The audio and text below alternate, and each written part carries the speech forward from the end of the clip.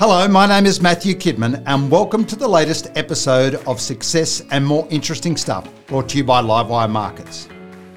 There are only a handful of people in the Australian funds management industry well enough known to be identified by their first name. Anton Tagliaferro is one of them. Anton, recently retired, forged a 30-plus year career as a portfolio manager. He survived the ups and downs of the 87 crash, the tech wreck, the GFC and COVID, to thrive and come out on top of the market. Very few people in Australia can lay claim to such longevity. Born in Malta, Anton took on an unorthodox path to the funds management job in Australia. First, he headed to the UK in search of a career before packing up and moving to the other side of the world. In his favour was a fledgling funds management industry in Australia, buoyed by superannuation. Anton entered the industry through Perpetual, where he worked with such luminaries as John Murray and Peter Morgan. There, he learned about value investing as the team picked over the rubble of the 87 crash. Next, he packed his bags and moved to Melbourne, working for County NatWest. It was here that he started to develop a strong personal brand name as a high-calibre manager. It wasn't long though, and he was back in the harbour city working for BNP. In the back of his mind was the prospect of running his own show. In 1998, he struck out and formed Investors Mutual. Over the next 25 years, it became a mainstay of the funds management landscape, hitting $8 billion in funds under management. I first met Anton in 1994 when I was a journalist at the SMH. He always had a view on markets and was always generous with his time. Welcome, Anton. Congratulations on a great career. Thanks, Matt. It's been an interesting journey. It's been a long and interesting one, yes. And I gather you've enjoyed it. It's good career choice. Ups and downs, yeah. It turned out to be a very good choice. You know, it had a lot of ups and downs and sometimes a few self-doubts, but yeah, at the end it worked out very well. Well, you've got to have self-doubts, don't you? Otherwise it doesn't work. Fear of not making a success. I guess so, yeah. That's what keeps you going. Well, that's an interesting start. There's not many people in our industry that would have grown up in Malta. Mm. What was that like? Did you grow up in Valletta or a small town somewhere nearby? Yeah, I was brought up in Valletta and then we moved to a place called Bolstered, which was a smaller village, about half an hour from Valletta, nowhere's very far in Malta. And I did my education in Malta, did my O-levels and A-levels as they are. And I was always sort of earmarked to become a doctor. My mother was very keen on me to become a medical doctor. What went wrong? Well, what happened, we had a bit of a political upheaval in Malta, and the doctors' course got cancelled actually for a year or two because all the doctors resigned. It's a long story. And so I ended up basically in London. It was too late to get into a medical course. I was only 18, 19. I really didn't know what I wanted to do. I was sort of driven into going to do medicine because my mother wanted me to. As I said, at 18, 19, especially in those days, you didn't have the internet or that much information. I mean, kids today have got all sorts of careers advice, internet, etc. But anyway, and I ended up doing accountancy in London, an accountancy degree. And after I finished my degree, which was for 3 years, I joined Deloitte Haskins and Sells. In London? In London, yeah, as an apprentice junior accountant. And I qualified as a chartered accountant with Deloitte after 3 years. And they offered me a job in Sydney. Very good. Well, before we get to Australia, let's go back to Malta. You talk about the education there. What was it based on? Was it an English system, was it? Yeah, because Malta was a British colony for almost 200 years. So everybody talks English. In fact, the school I went to, you had to talk English. You couldn't talk Maltese.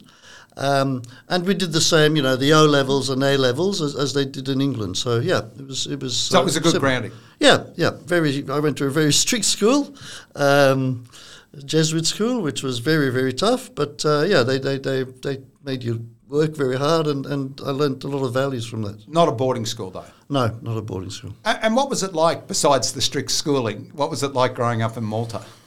Look, again, we're talking the 1960s, I guess similar to many places, kids didn't have today kids live a very different life, they got PlayStation, Facebook, 5 different channels to choose from, etc. So in those days it was really pretty basic, black and white TV, playing football with your friends in some fields around your house, and that's what it was like, really, apart from lots of schooling and private lessons to get through the number of exams that we always had at school in Malta. So we know you're a great lover of soccer or football.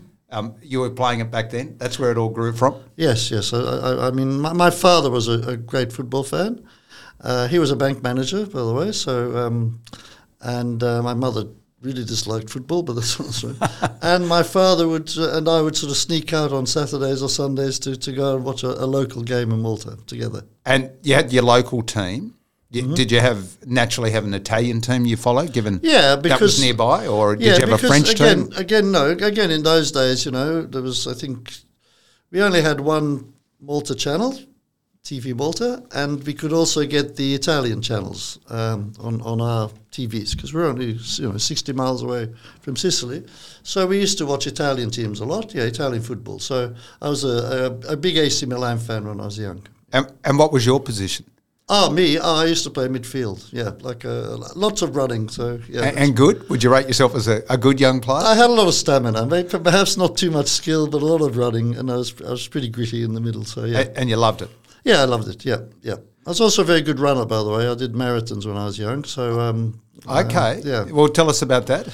Well, yeah, marathons as a kid. That's interesting. Cross country they were called, not marathons. But I at St. Aloysius, which is where I used to go to, was very. Obviously, academically, they were very strong, but also they were also prided themselves on their sporting teams.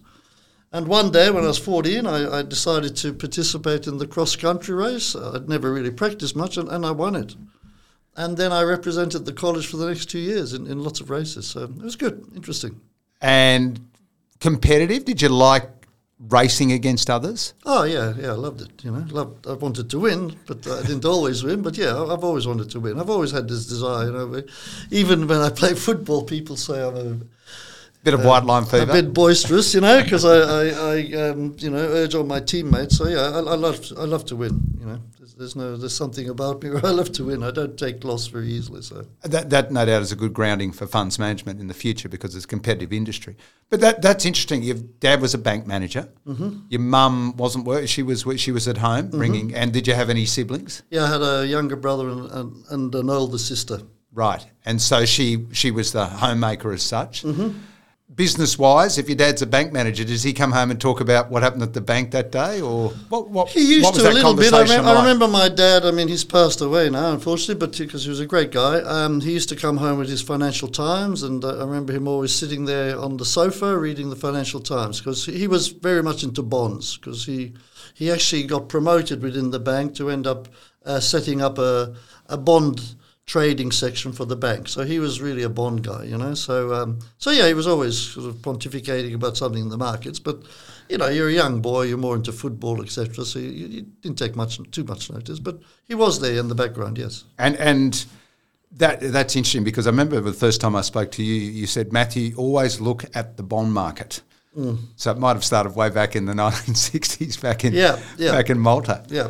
So why the decision to go to the UK? Why not stay in Malta? Is it? Well, as I said, because there was political upheaval. There was a prime minister called Don Mintoff who turned everything upside down. In fact, my dad's bank, was nationalised by the government. He was very communist and left-wing. There were lots of things going on in Malta, and my parents decided it was best for... And I wasn't the only one, by the way. A lot of guys in my class ended up going to England, most of them to do medicine, by the way, because that's what I was earmarked to do. But I ended up in England doing accountancy. And so that stays with you, that upheaval, that political unrest about... Look, I had to grow up very quickly. I mean, I was 18, 19, living in Malta, kind of very small country, sunshine, blue sea, and suddenly, I'm sort of in London, living on my own, having to look after my own money, do my own laundry, etc., etc. And London's a pretty tough place, to go... Big town. As an 18, 19-year-old, and, the completely different weather. People aren't the friendliest.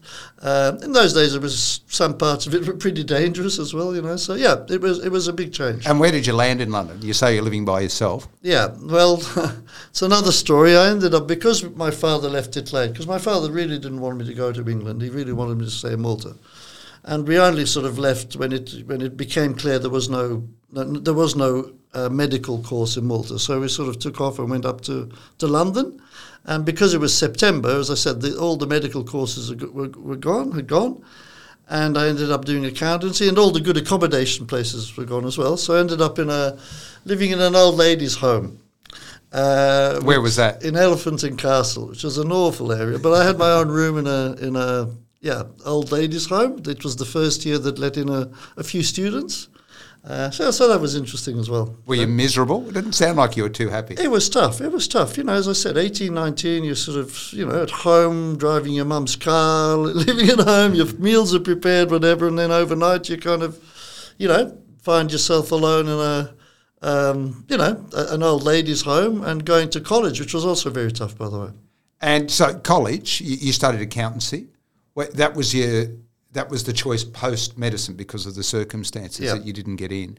Did you take to that well? Yeah, I did, actually. Look, I was always good with numbers, to be honest, from when I was a kid. So when my father said, look, there's no medical course, what else can you look at? And I said, I don't know that. And he said, what about accountancy?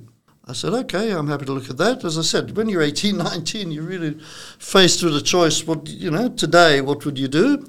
I said accountancy. He actually knew somebody at Deloitte's because Deloitte used to audit his bank, the bank he worked for in London, so we went to see them. They recommended, to go to the Institute of Chartered Accountants, so we traipsed around there. They recommended a college up the road.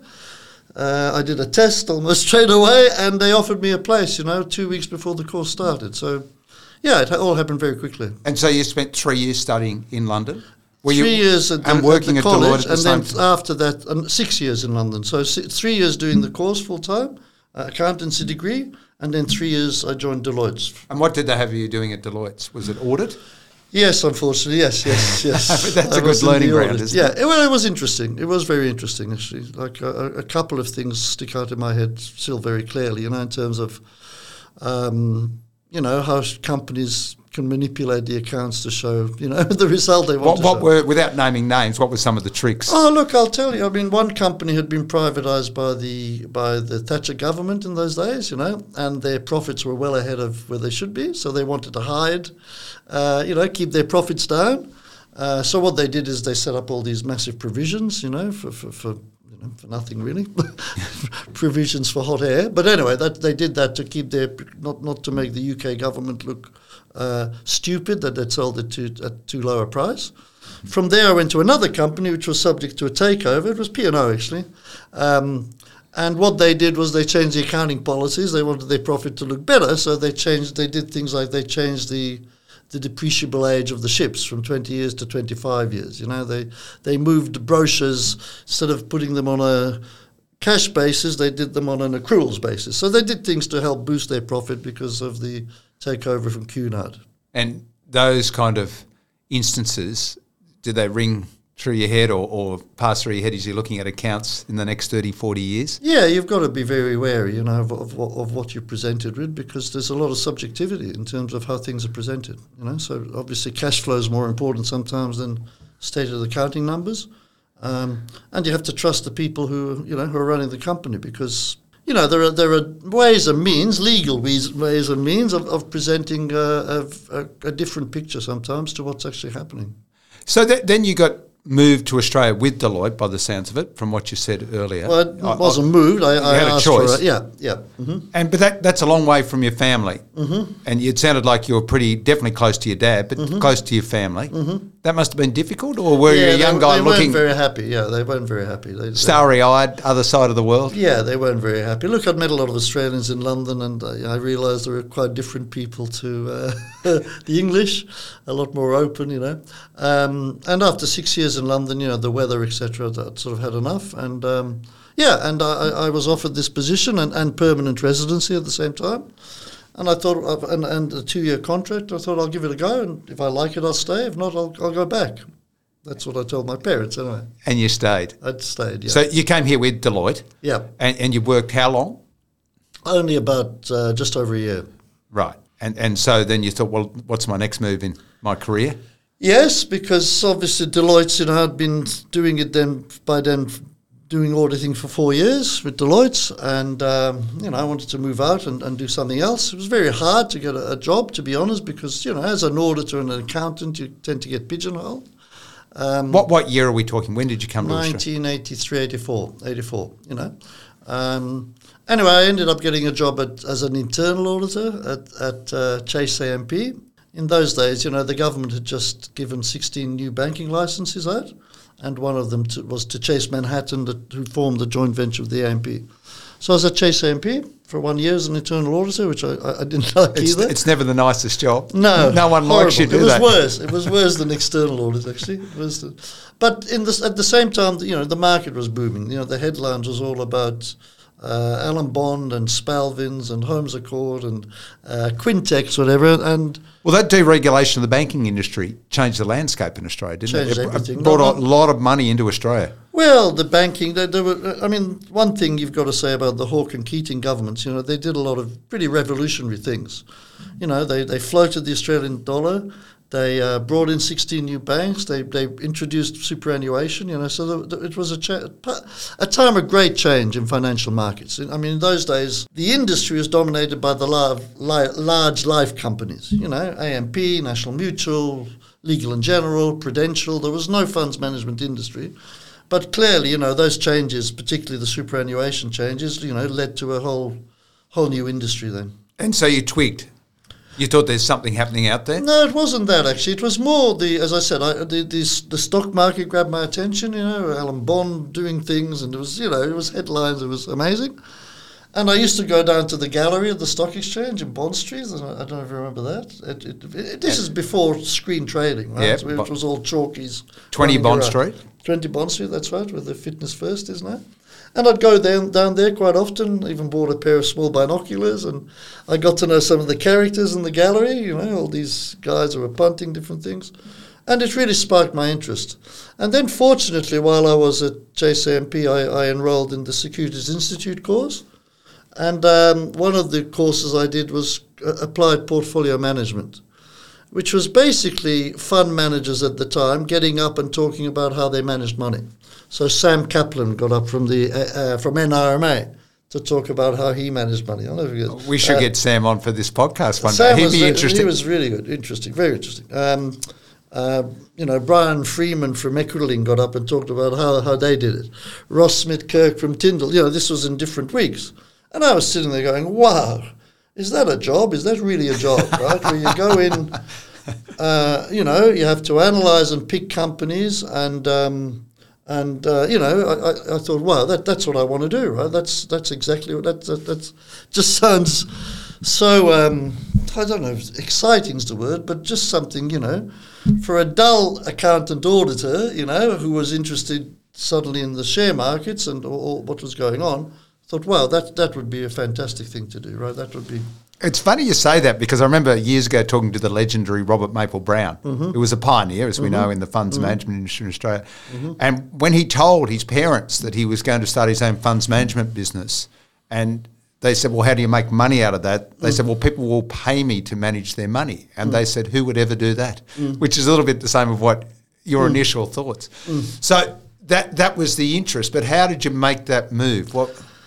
Very, very difficult because in those days I went to a number of interviews, Macquarie, all sorts of people, and you just kept applying. Yeah, I did, and with even stockbrokers, etc. And the question I kept getting back is, "But you're an accountant. Why do you think you can be a fund manager?" And you try to explain, but being an accountant is actually good grounding for being a fund manager because you can understand numbers, etc. Right? So know how to read accounts. Know how to read accounts. So I applied and was getting quite frustrated. And then I got a job at Prudential Assurance, doing money market essentially, doing the fixed interest, which wasn't exactly what I wanted to do, but at least it was moving out of the space with the accounting hat and actually moving into an investment department. And so fixed interest. So you were trading bonds effectively? Mainly money, doing bills and cash, basically. Short-term stuff. Yeah. The bond guy was my boss, and he was an interesting guy as well. He was a big trader on the futures of bonds. This is 1986, when the Banana Republic and all sorts of, the currencies doing all sorts of things. Bonds were moving all over the place. So it was an interesting time, 86, 87. So I was at Prudential, doing money market, and I thought I'd done a good job. I was there sort of 12, 18 months, and spoke to the boss, Ian Horton, I remember, and said, Ian, what about maybe getting a... But it was a good job because every morning you had the morning meetings, with the equity guys, talked about what the Dow did, etc., etc. So at least I was in the... It was building out your education. Yeah, and it was working within the industry, right? We were managing money. I was part of a team managing money. Not in the right bit that I wanted to do, but at least I was there. And I remember sort of asking about, becoming, maybe joining the equities thing, but they said they didn't know me well enough, it would take time. Large institutions, don't tend to move very quickly. And at the same time, there was a job advertised in the paper for a fixed interest manager. I thought, well, at least it's a manager job. I'm no longer a dealer. So I applied for that, and it was at Perpetual. And I went along for the interview. And who interviewed you? Peter McKillop. Peter McKillop, righto. Who's now chairman of QVE Equities. But anyway. And Peter looked at my resume and went, okay, yes, you're a chartered accountant. I am too. That's good. Oh, you've done your Securities Institute. That's good. Blah, blah, blah, blah. Oh, by the way, the fixed interest manager position's gone. Oh, no, okay. And then he said, but the equities manager resigned on Friday. Would you be interested? I said, yeah, I'd be interested, but I mean, I'll be honest, I've never done it before, right? He said, oh, no, but I think with your resume and, your background and whatever, I think you could do it, I said, well, okay, if you think so, I didn't know what to say. I said, yes, of course I'm interested. I'll never forget, he said, the only thing he said with the job is you'd have to get up once a year in front of 400 people at the Regent Hotel. We do a client briefing. You have to get up and talk. And I literally went, oh, my God, inside, because I'd never done a public talk in my life. But, of course, I went, yeah, I can do that, no problem. Anyway, went back to my job. I didn't hear from Perpetual for a month, 2 months went by. Then I saw the job advertised in the paper, equities manager Perpetual. Sorry, they didn't offer you the job then? They just No, he just mentioned the equities. Would you be interested? Yeah, would I be interested, Right. Like I'd applied for a different job. I'd applied for the fixed interest manager job, and the equity manager resigned on Friday. It was Chris Bernays, by the way. Anyway, as I said, a month or two went by. I saw the job advertised again. I thought, obviously they're going for someone who's done it before. And about 2 months after my original chat with them, I get another call from the headhunter, says, they want to talk to you again. I thought, okay, wow. So I went to Perpetual. I mean, Perpetual was a lot smaller in those days, right? We're talking a pretty small institution. A trustee company. Yeah, it was a trustee company. It had a fund small called funds the Industrial management. Share Fund, Yeah. which was not available to the public in those days. So, yeah, I went along and they offered me the role as equities manager. There you go. Right time, right place. Incredible. Yeah, that's very serendipitous. Terrific stuff. So then you turn up at work. Yeah. Who's sitting around the desk? Well, there was, as I said, Chris Bernays. So this is 88, early 88. So the crash has happened. It's happened. I was at Prudential when the crash happened, which was also another interesting day, I remember having a blackboard trying to predict how many points the market would be down. I think the worst case, someone thought 250 points. We went, that's ridiculous. And it opened up down 500 points, but that's another story. So, yeah, look, the Perpetual Fund had gone through the crash. It survived pretty well because it was very conservatively managed. And when I got there, there was a few analysts, some very clever ones. Bruce Robertson was one, Amanda Miller. Bruce was really smart. Amanda Miller, really smart. And they were very ingrained in the Perpetual way, which is ultra-conservative, which obviously had, really paid good dividends through the 87 crash, because actually the Industrial Share Fund was one of the few funds in Australia which had a positive return in the year ended. Well, that was a building block for Perpetual, along with the people that they were hiring, to become a big player. Well, yeah, as I said, in those days it was an internal fund. Then Peter McKillop, who'd employed me, he had this vision of going to the public with our funds. So they launched the cash fund in 1988. And then in 1990, we launched the Industrial Share Fund. I was in charge of the fund then. We had to actually create a philosophy around it because there was no stated philosophy.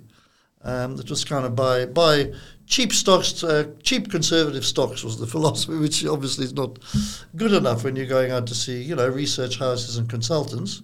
So I put together a philosophy, the 4 criteria required, etc. I spent a lot of time studying the portfolio, actually, and also studying a lot of wills and estates. that had been at Perpetual for 20 or 30 years. And you know, despite the crash, you could see that the market value of the stocks was still way above the cost. And I realized, yes, you see, there is a way of making money by being in conservative companies with certain criteria, which was, you know, low debt, good management, good blah, blah, blah. So, yeah. So you mentioned a couple of analysts there, but I'm just trying to work out, you didn't really have a mentor. You were learning on the job? Yeah. And you had the 4 criteria? What were the 4? They're still the 4 they use today, and I don't remember them, but it's something like low debt levels, good management, recurring earnings, I think, and there's one other, you know. So we had the 4 criteria, and you went to market with that? That's right. And that resonated? Took the fund to prospectus 1990. Well, again, it was a time of major change.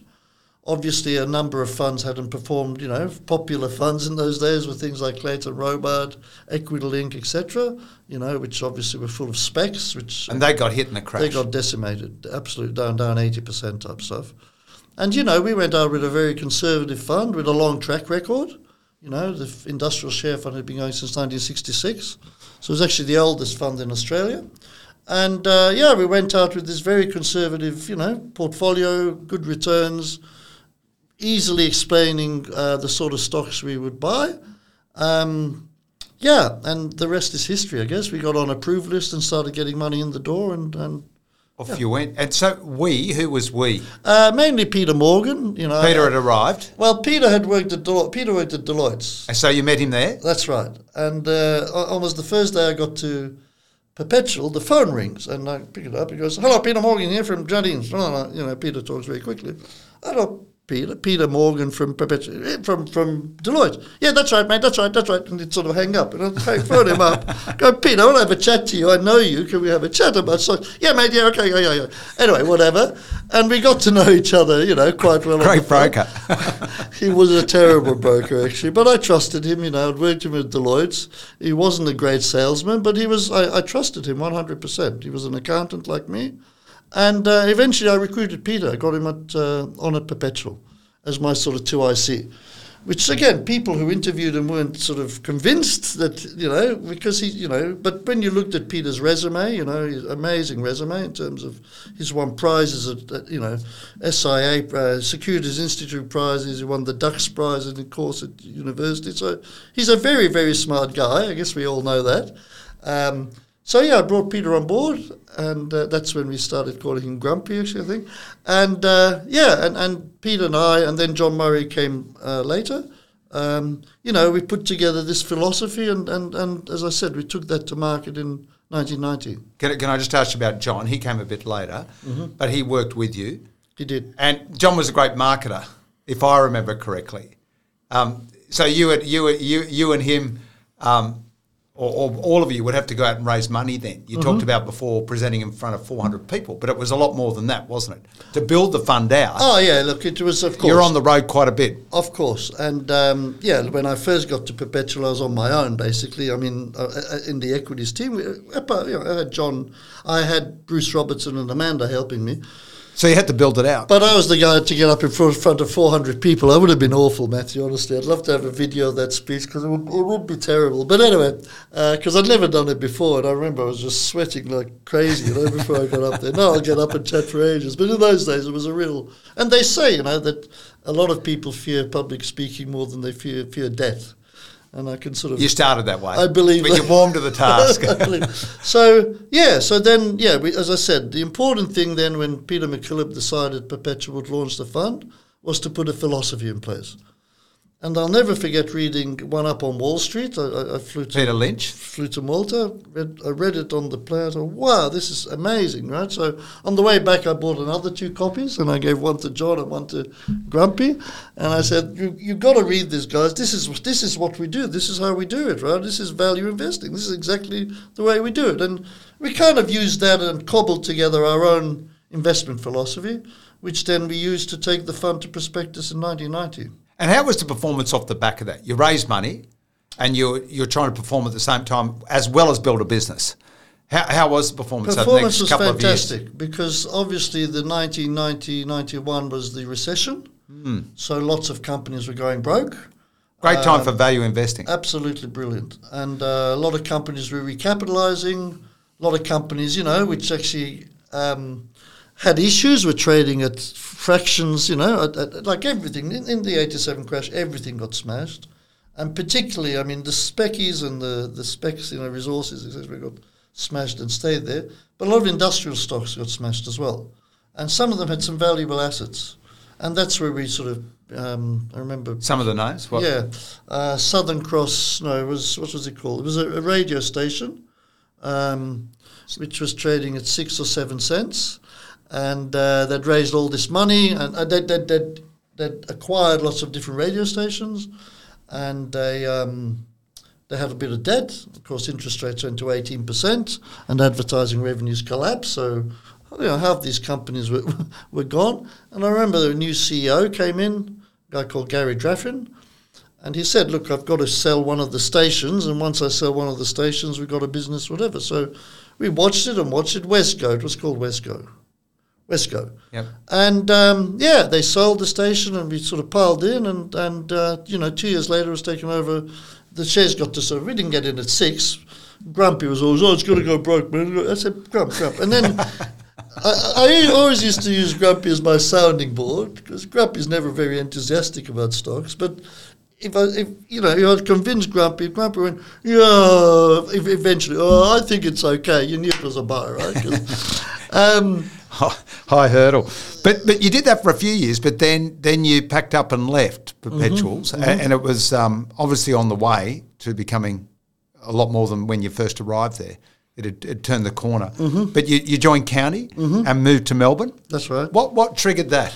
Oh, look, Perpetual was changing. There was new people from WA had taken it over, etc., and I thought it was the right time to move. In the meantime, County NatWest was on the way to becoming the biggest fund manager in Melbourne, and they wanted to launch into retail funds management, and I joined County. And you'd done that before with Perpetual? You got public. They knew what I'd done at Perpetual. I'd launched the fund from scratch and got it to sort of on lots of lists, etc., and it was doing very well. So they recruited me to do that. And who did you work with there? Charles Masick and David Slack. Very good. You had great careers, those two. Brilliant people. Honestly, such a top firm. I'd been at Perpetual, which was a lot smaller, and getting to County, which was, And what did they teach? What did they add to your thinking about really stock? Really interesting, Matthew, because Perpetual was very much a bottom-up manager. It was sort of, myself, Pete and John kind of discussing stocks. Oh, that one's cheap on a PE, whatever, and we buy it. We never talked about index or benchmarks or index weights. We had no idea because we were sort of 3 accountants, sort of looking after money. And when I went to County was completely different because it was an institutional manager. So everything was benchmark. We were overweight, underweight, moved to neutral. It was like moving into a new world, actually. So I thought, wow, that's so different to the retail sort of bottom up. Stock picking that we were doing. So that was an education in itself, to understand. Good formative stuff, because the people listening out there who like to pick stocks, to run a fund, you are picking stocks, but you're doing a lot more than that, aren't you? You're building portfolios and trying to make sure that they can weather certain environments, and building different stocks in different industries, and trying to diversify. It's quite a complex creature when you put a portfolio together. It is. And how do you put a portfolio together? Some people will go and use the index weights as their measure of should they have 10% in BHP or 8% in BHP, Other people might not have many BHP because they don't like the volatility of BHP, right? So if you're an index type manager, you'll use the index more as a guideline. If you're a more bottom-up manager, You'll put your portfolio together quite independently of the index sometimes. So you have both experiences. Yeah, that's right. That's right. Then County.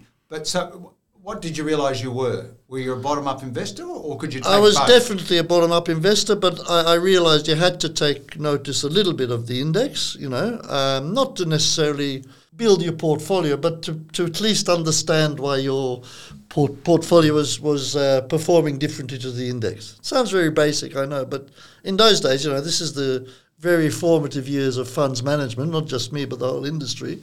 And, that's what I realised. I realised, right, when you put a portfolio together, fine, you pick bottom-up stocks, no problem. But keep a look now on the index rate, because that'll tell you why you've performed well or badly in the next 3 months or 6 months or whatever. It all sounds pretty simple, but when you do manage money, it is something that is a bit more complex than what people think. Because you like certain stocks, you want to be overweight or be in that stock. And then you might find 3 or 4, and all of a sudden you're overweight a sector, and that sector's underperformed for a quarter, and that's why I'm not. There's all these funny little things that happen. Because the people giving you money are matching you against an index. Well, that's what everybody gets, measured against. The whole industry gets measured against each other, but also against the index, right? You're supposed to add value versus the index. So the index is quite a relevant thing to look at. But as I said, you've got to be mindful that it's not the perfect guide to how to construct a portfolio. So then you were back in Sydney. Were you thinking about then that you could run your own business? Not yet, no. So I moved back to BNP. Yep. John Hodge, who I'd worked with at Prudential, was there, and County had gone through its own turmoil because a lot of the guys went up and set up portfolio partners. Yep. And it was a good time to move, and BNP had hunted me. And when I went to BNP, I sort of put together the Perpetual philosophy and the County. That's when I sort of put it all together. And in my mind, it became very clear sort of how to manage portfolios and, understand the relative risks to the index versus the real risk of the index, etc. So, so I was at BNP for 4 years. And then it was, I got approached by a couple of people to set up my own thing, and which I did in 98. Oh, so it wasn't you thinking about it as much as people saying, have you thought about it? Yeah. And we'd like to back you. Yeah. And you're talking about people who are planners, institutional money. What kind of money was there available to you if you did start your own business? It was planners, really. It was financial planners. Actually, what had happened is when I was at BNP, Jardine Fleming tried to headhunt me. Right. Because they wanted to move their Hong Kong-based Australian money down to Australia.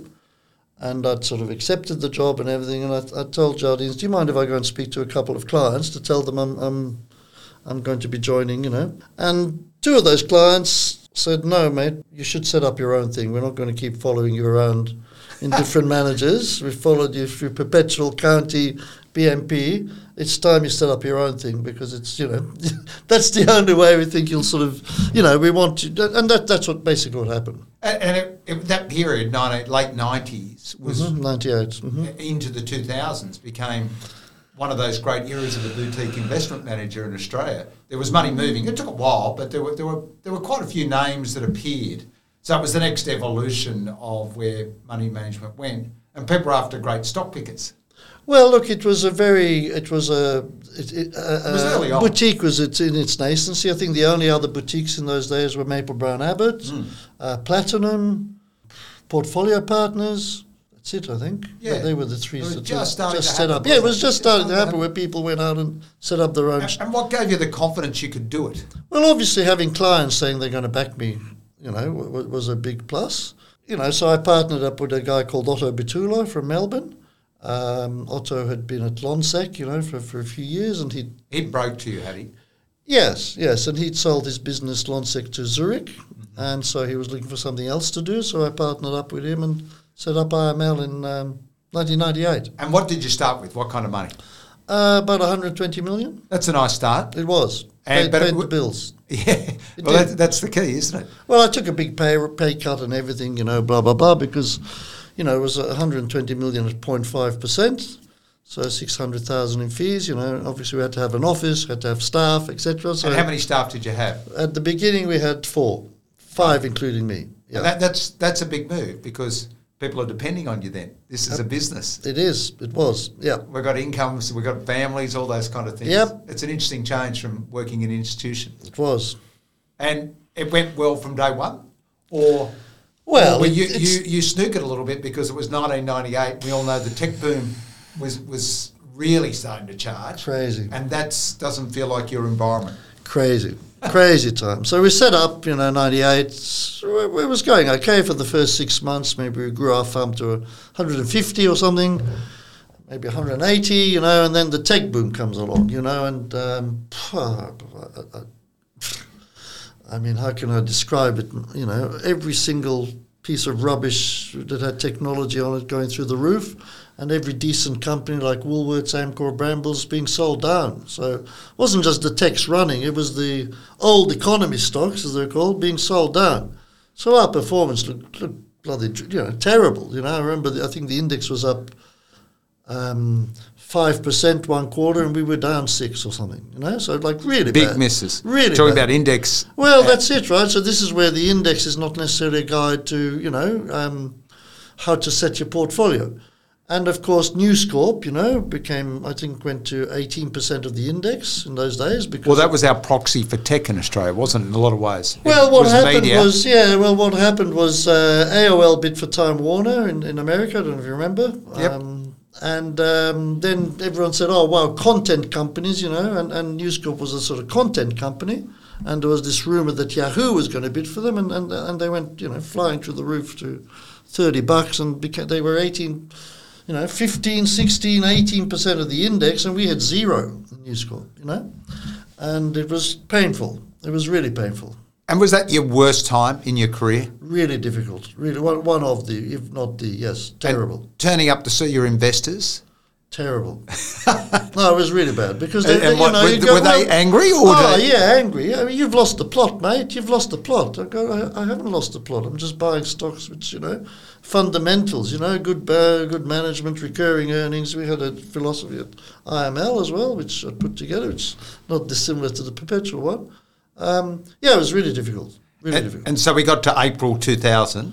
Yep. And the tech boom was over. It happened slowly, but it happened quickly, wasn't it? It fell quite quickly. Well, the Fed had started putting up rates, and then the bubble burst in April, and I thought, oh, thank God, But actually it rebounded then between April and September. I don't know if you remember again. Yeah, definitely. So I thought, wow, it's all over, fantastic. And then it rebounded again to September. I think, oh, Jesus, And then September it went and really went. Like your E-Corps, your Solution 6s, your DAVnets, your voice nets, I mean, they just got absolutely smashed. Some of them disappeared. Yep, most of them did. Capital dried up, and they relied on capital being ploughed in just to keep going. It's just nonsense, honestly. It was one of the biggest bubbles you could ever see. But at the same time, your old world companies, they found favour. Absolutely. So was 2001 and 2002 a great time? Amazing, because the other thing that had happened, we were trying to break into the retail market, financial planners.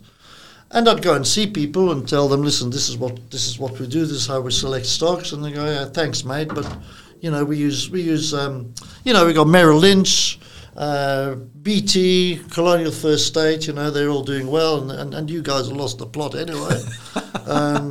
I go, okay, well, thanks, So that's it, right? But in that tech boom, obviously everything changed because a lot of those fund managers, did get caught in a lot of those stocks.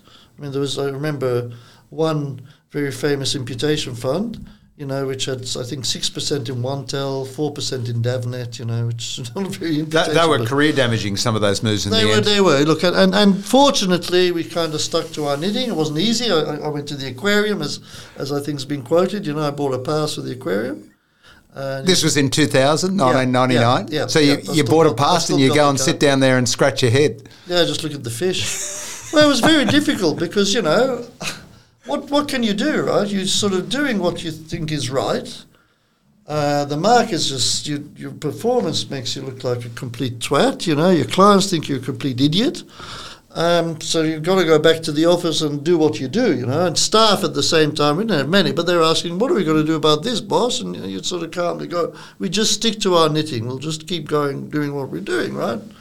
But you'd go home and think, shit, like I've just set up a business and, this is, if this goes on for 2 or 3 years, I won't have it. I mean, what was the low point on your fund?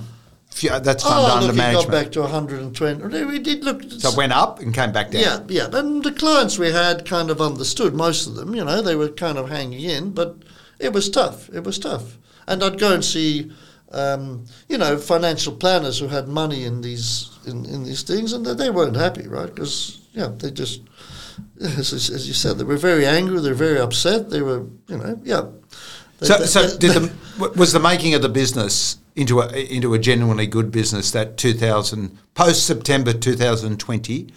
through to probably 2001, 2000 through to 2000, end of 2002, that couple of years? 2004, really. So what happened, we won Fund Manager of the Year in 2002 and 2003. We got on everybody's approved list, and, our fund went from sort of 150 million to 4 billion within 2 and a bit years. Incredible. And what were some of the stocks? We've talked about the old world companies. What drove that performance? Well, you didn't have to be a genius, Matthew. I mean, in a way, I guess you just, you were buying Woolworths on a P of 10 and Amcor on a P of 10 and whatever, during the tech boom. And then, obviously, as I said, a lot of people kept backing some of those techs, and trying to buy them on the dip. When the thing to do is to buy, those sort of companies. And of course, then, the smaller companies start to perform well as well, the good quality smaller companies. So, our performance, we did really well for, 2 or 3 years in a row. We did what we said we'd do, right? That's the thing. I think that was the important thing. We did what we said we'd do, which was to pick stocks on their merit, good quality stocks, and that was obviously... But you required a lot of resilience because there's ups and downs, and the market can be a nasty creature at times. Terrible. It can be very helpful at times, but it can be nasty. Yep. So it's not always easy. Terrible. And then again, we underperformed from 2004 till the GFC because, again, the momentum, the market's going all a bit crazy, and your Centros and your Babcock and Browns and whatever, and we started to really struggle again, And then the GFC kind of... And the Euro crisis, I don't remember the Euro crisis in 2010, 2011. Yep, post the GFC. And we were picking, fantastic companies like Bunnings Warehouse at $1.20 and, the good quality stuff. And then we won Fund Manager of the Year again in 2011, 2012, I think. Deja vu. 2 years in a row. Yeah. So you like a crisis? Well, yeah, some crises better than others. I mean, I think the COVID one was a bit different and difficult. But yes, sometimes when you get these extreme valuations in certain sectors, which is a bubble, or everything feels like, smells like is a bubble, as we saw in pre the 87 crash, as we saw in the tech boom, as we saw pre-GFC with things like Centro and Babcock and Brown, so you kind of stick to your knitting and hope that common sense prevails, right? Yeah, and as people have said, those booms can go a lot longer than what they should do, and they can really hurt for a long time. Yep. But eventually it does play out. You've just got to be resilient and patient. Yeah. So that's been a great career. You've obviously detailed some of the better and some of the worst periods. Brings me to today's funds management, and you've just officially retired, which is great. What are some of the differences you see today? It's 35 years since or maybe even slightly longer, since you put those 4 points together and started your journey. How would you sum up? What are some of the things that stand out to you that might be a bit different? Look, I think the whole industry is very different. Clearly, the number of boutiques, as I said, when I started IML in 98, there was maybe 4 or 5 boutiques. Today, there's probably more boutiques than there are investable stocks. Yep. There's probably 200 Australian equity boutiques. So there's, far too many boutiques, I think. To be honest, people think it's very easy, but it's not that easy. I think the other thing that's changed that's making it harder is the Australian market too has shrunk. It's shrunk dramatically. In terms of investable stocks? If you look at certain sectors, we used to have a food sector with George Weston, Goodman Fielder, Snack Foods. We don't have a food sector anymore. We used to have a couple of brewers, right? Lion Nathan and Foster's. We don't have any brewers listed. In the banking sector, we used to have Bank of Melbourne, St. George, Bank West, right? Now we've got sort of the 4 majors and utilities. We used to have, AusNet, Spark Infrastructure, Duet, whatever. Once Origin's gone, there's going to be one stock left in the utilities sector, APA. Yep. So I think it's getting harder in a way because there are less good quality smaller stocks from which to get your outperformance, right? So the top 20 is a big part of the index. You have to, the sort of manager I used to be, is you want to find the good smaller companies which will do better than the large ones, right?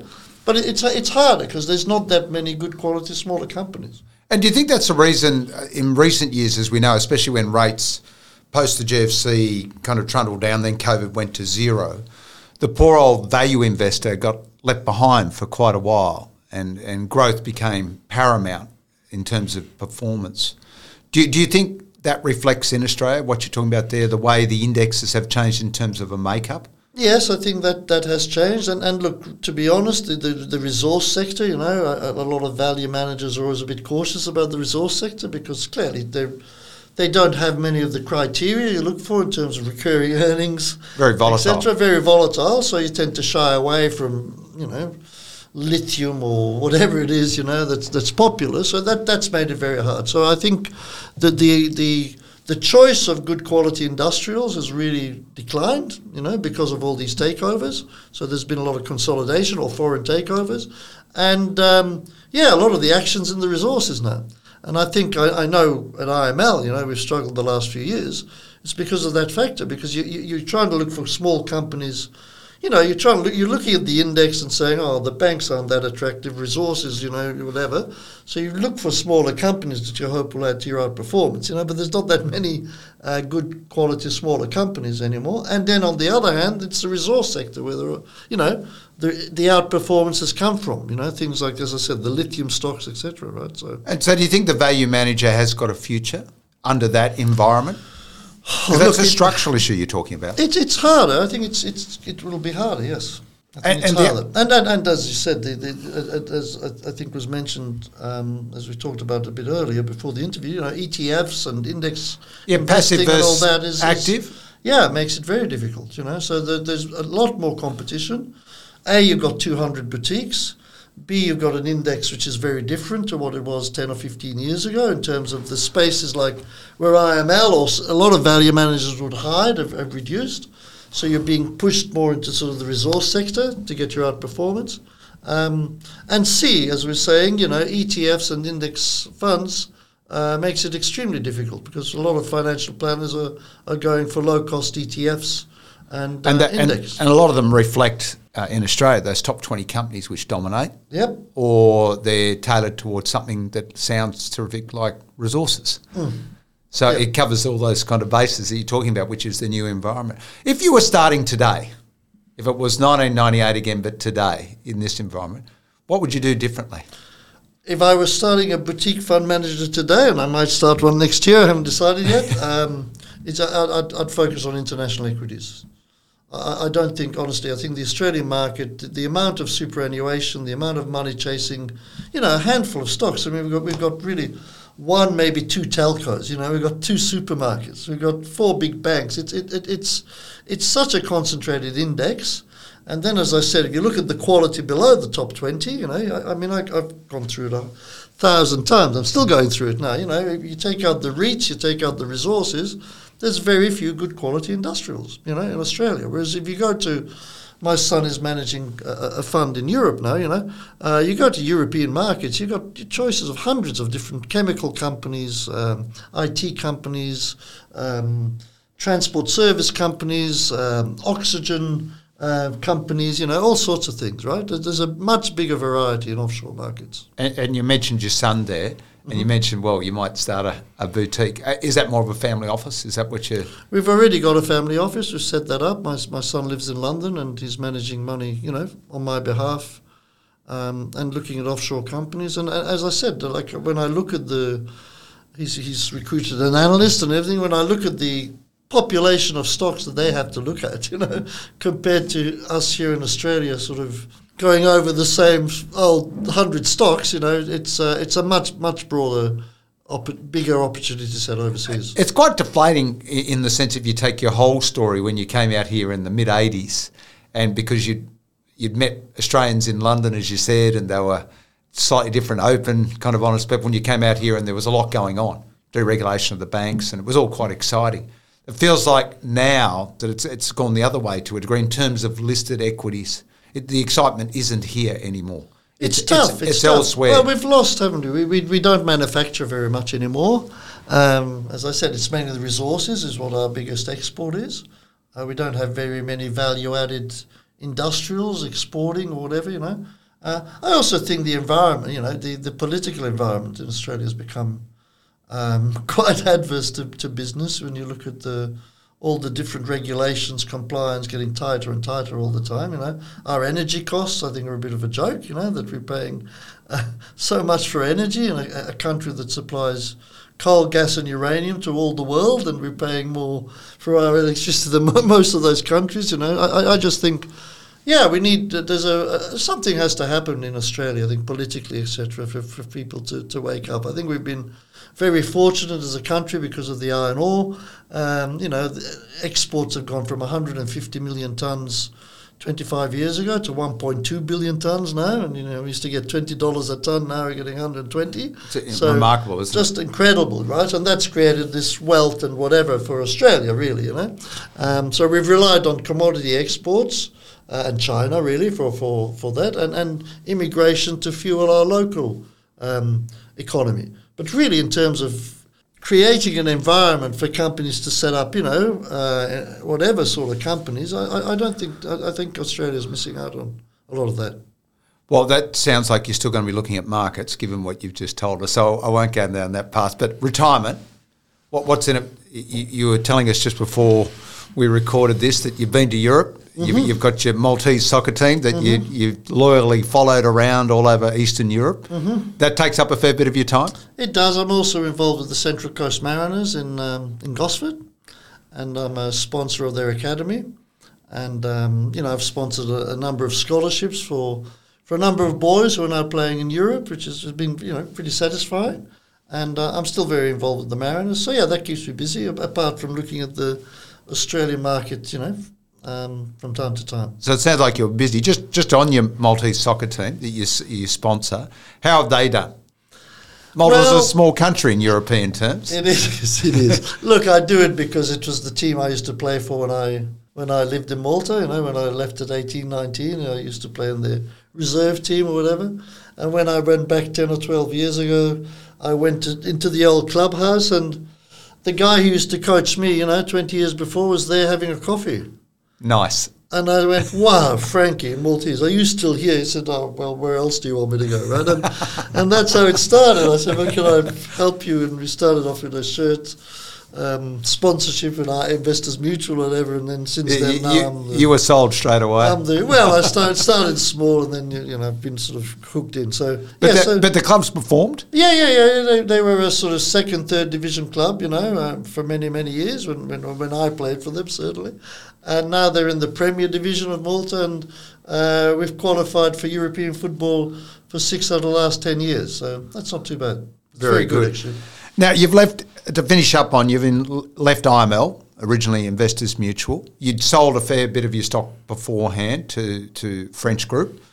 But is Investors Mutual in a good spot? Simon Con's been there since day one, I think, almost. He was one of the first 4 employees. Terrific guy. Amazing. And he's a good performer. Hugh Giddy's been there for a long time. Mm-hmm. So are you happy with where you've left it? Is the legacy strong, and do you think it's got a good future because you've got good people there? Yeah, look, it's the philosophy hasn't changed. Obviously, the people, some of them have been there a long time. But as I said, there are challenges for value managers in terms of the investable universe, in terms of particularly the sort of stocks, that I've always liked and IML likes, which is recurring earnings, good management, blah, blah, blah. So, it's challenging. But I think, eventually it'll come around. I mean, the resource boom can't go on forever.